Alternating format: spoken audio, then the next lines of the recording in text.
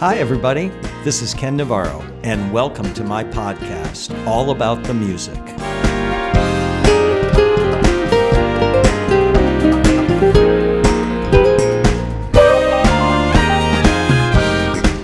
We're listening to my latest song, Summer Smiles. It's going to be released everywhere on February 12th, 2021, and I thought today would be a great time to speak with some of the great musicians who played on this new song of mine, Summer Smiles. I can't wait to share with you what they had to say about working with me on this brand new song.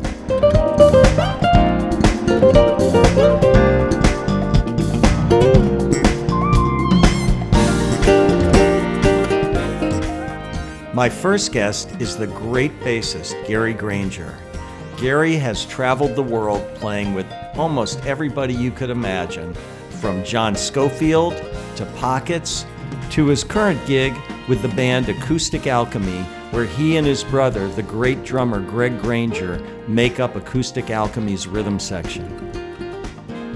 So Gary, in the many recording sections we have done together over the past 25 years, we have always recorded your bass parts in my studio with me producing and handling the engineering.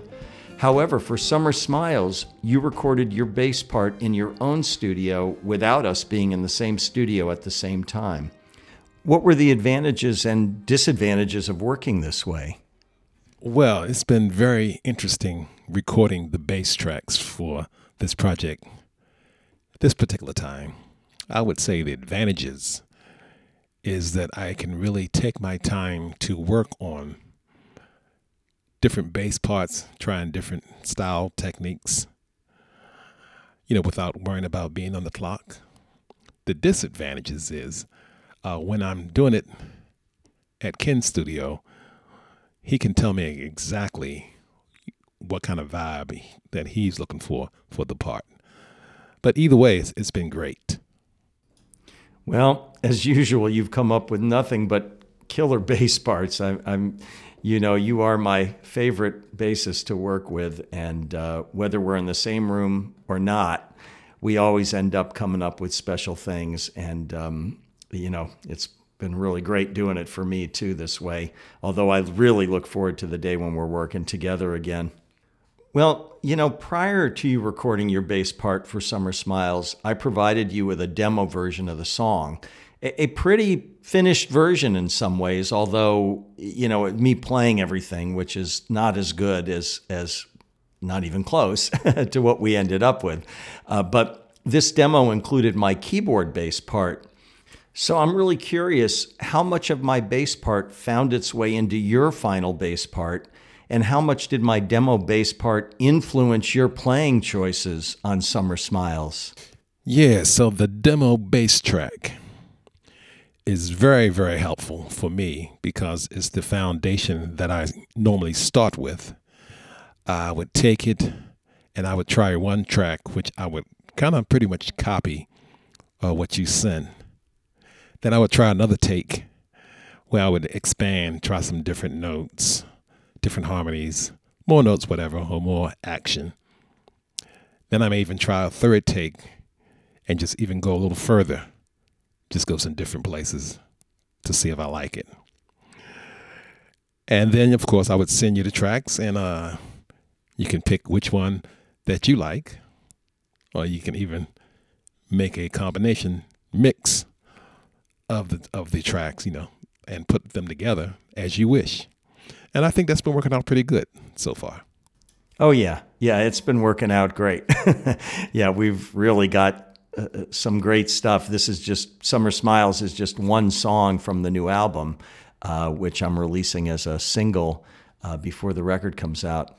But I'll tell you, Gary, I just miss working in the same room with you and hanging out and everything that goes along with making an album together. I've lost track of how many albums we've made together. I don't know, 15, 20. But anyway, I'm really looking forward to the day when we're back in the same room again, making music again, and playing live again, too.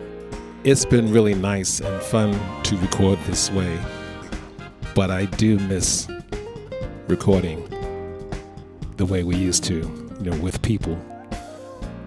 And so it's going to be nice getting back to those days, somewhat normal.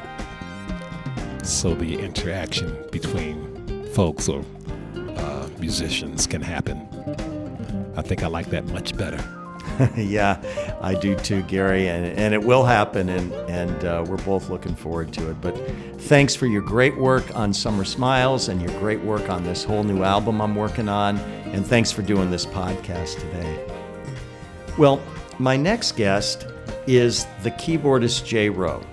And Jay, again, somebody with so many credits, it's hard just to start listing them all. I mean, he's played for years with Special Effects.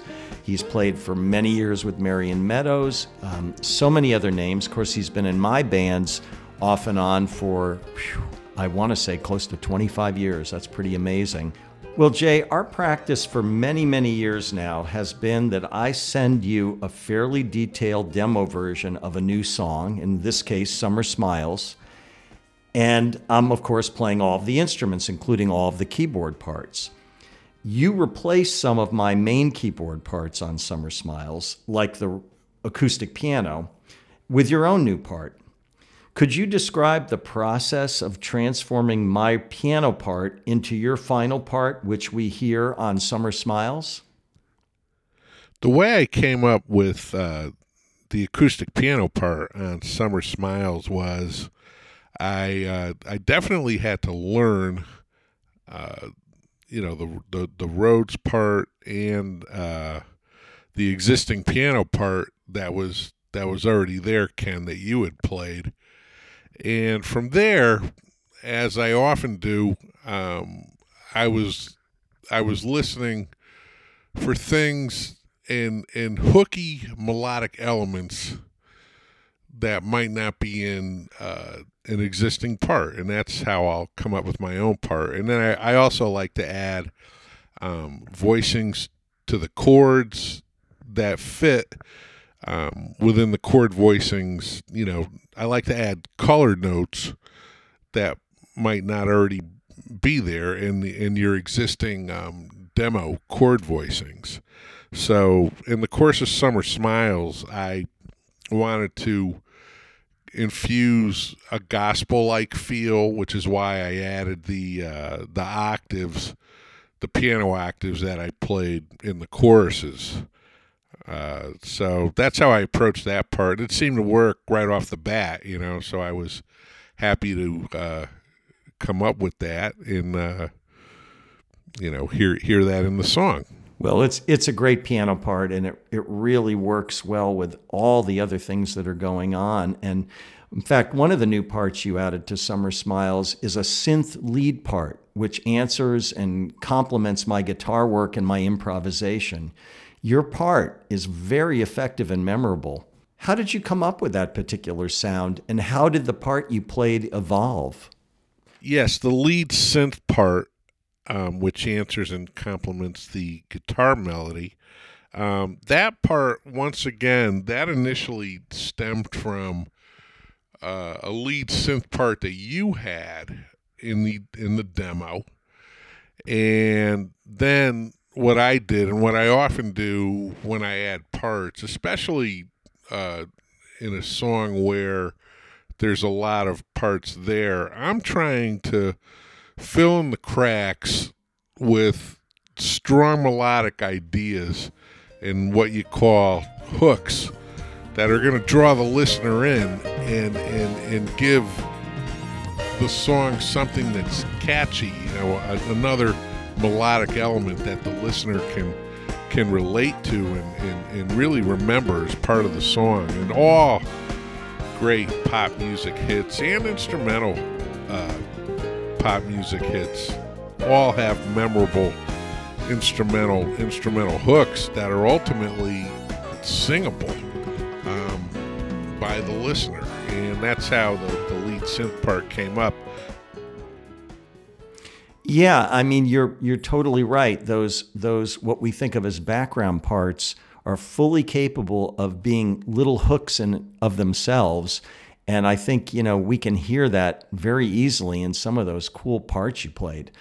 And the sound itself is really cool. So I'm definitely interested in how you came up with the sound.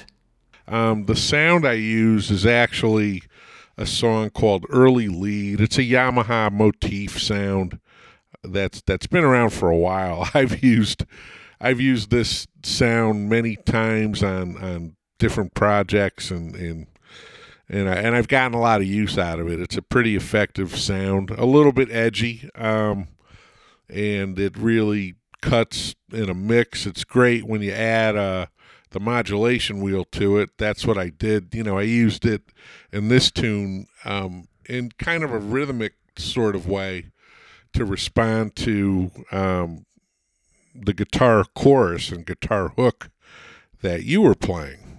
So that's the good old Early Lead sound from the Yamaha Motif 7. Well, old is not bad. And it was just perfect for this song. And again, Jay, you've been playing on many of the other songs on the album.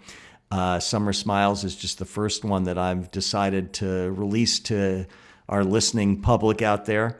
But thanks for all the great work you're doing, all the great work you've done with me for the last 25 years, of course. And thanks for doing this podcast today. It's a privilege and a pleasure to have you on it with me. So my final guest is saxophonist Rob Holmes. Rob is a multi-talented saxophonist. He plays tenor, alto, soprano, and in the Navy Commodore's big band, he plays baritone sax and is the leader of the band. And he does a lot of the arrangements as well, although many different members contribute to the Commodore's repertoire. So, Rob, I sent you a full demo version of Summer Smiles, which included a 5-piece horn section of alto sax, tenor sax, baritone sax, and 2 trumpets. All of the horn section parts on my demo were composed and played by me on the keyboard.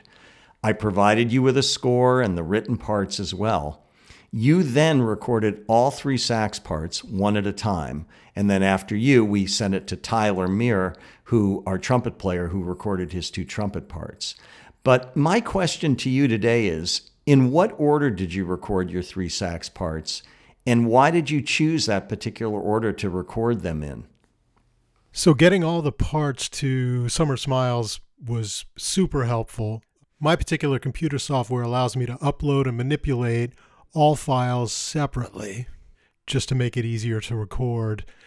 So once all the tracks were in place, I listened to everything both separately and collectively to get some ideas about which tracks to use as a recording reference. The first thing I did was create a headphone mix to listen to while I recorded each of the 3 saxophone tracks. The stereo file of the complete tune was essential and became the foundation of my headphone mix. I combined that file with the corresponding demo saxophone track and the click track. I set the balance of the 3 files so that I could hear the demo sax track clearly in the mix, as if I was playing a duet along with the demo sax player. Hearing the electronic sax part made it easier to match dynamics, articulations, cutoffs, and intonation. For this particular song, I decided to kind of build it from the bottom up. So I recorded the baritone sax first, then I recorded the tenor sax on top of that, and then the alto sax on top of that. And for the alto part, I also used the demo trumpet parts, since some of the parts were similar, and that was really helpful as well. But just want to say this was really fun to work on. It's a great tune, and I think it's going to be really successful, and I'm just really happy to be a part of it. Thanks. Well, thank you, Rob. I'm really happy to have you be a part of it, too. And that's fascinating to hear how you did this.